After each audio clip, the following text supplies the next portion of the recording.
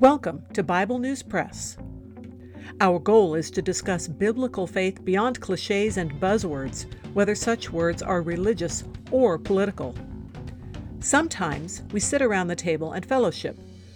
Sometimes we do a little time travel. It is all part of our journey with our Abba Father, who has given us the key to life. We do it with Jesus, and we do it together. Welcome. Hello, I'm Laura. I will be reading Job chapters 27 and 28 from the World English Bible. Job again took up his parable and said, "As God lives, who has taken away my right, the Almighty, who has made my soul bitter, for the length of my life is still in me, and the Spirit of God is in my nostrils. Surely my lips will not speak unrighteousness, neither will my tongue utter deceit. Far be it from me that I should justify you. Until I die, I will not put away my integrity from me. I hold fast to my righteousness and will not let it go. My heart will not reproach me so long as I live. Let my enemy be as the wicked. Let him who rises up against me be as the unrighteous. For what is the hope of the godless when he is cut off, when God takes away his life? Will God hear his cry when trouble comes on him? Will he delight himself in the Almighty and call on God at all times? I will teach you about the hand of God. I will not conceal that which is with the Almighty. Behold, all of you have seen it yourselves. Why then have you become altogether vain? This is the portion of a wicked man with God, the heritage of oppressors which they receive from the Almighty. If his children are multiplied, it is for the sword. His offspring will not be satisfied with bread. Those who remain of him will be buried in death. His widows will make no lamentation, though he heap up silver as the dust, and prepare clothing as the clay. He may prepare it, but the just will put it on, and the innocent will divide the silver. He builds his house as the moth, as a booth which the watchman makes. He lies down rich, but he will not do so again. He opens his eyes, and he is not. Terrors overtake him like waters.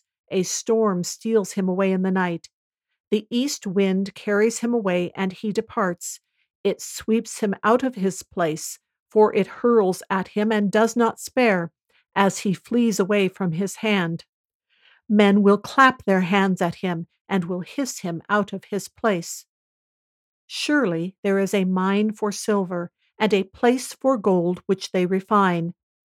Iron is taken out of the earth, and copper is smelted out of the ore. Man sets an end to darkness and searches out to the furthest bound the stones of obscurity and of thick darkness. He breaks open a shaft away from where people live. They are forgotten by the foot. They hang far from men. They swing back and forth. As for the earth, out of it comes bread. Underneath, it is turned up as it were by fire. Sapphires come from its rocks. It has dust of gold. That path no bird of prey knows, neither has the falcon's eye seen it. The proud animals have not trodden it, nor has the fierce lion passed by there.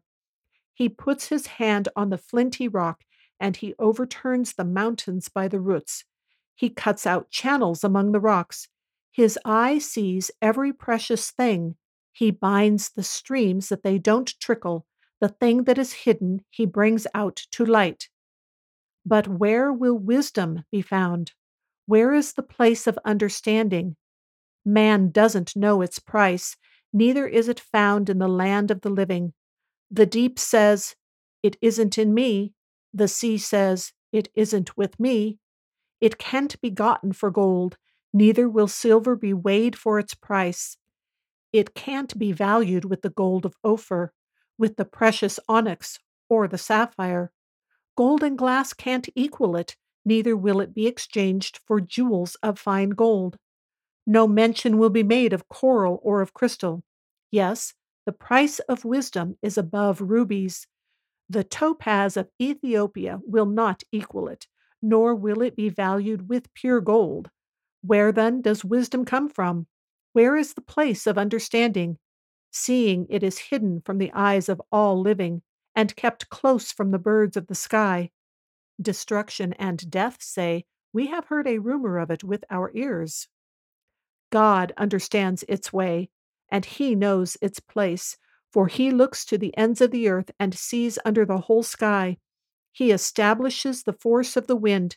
Yes, he measures out the waters by measure. When he made a decree for the rain and a way for the lightning of the thunder, then he saw it and declared it. He established it, yes, and searched it out. To man he said, Behold, the fear of the Lord, that is wisdom. To depart from evil is understanding. That is the Bible News Press segment for today, but not the end of our journey.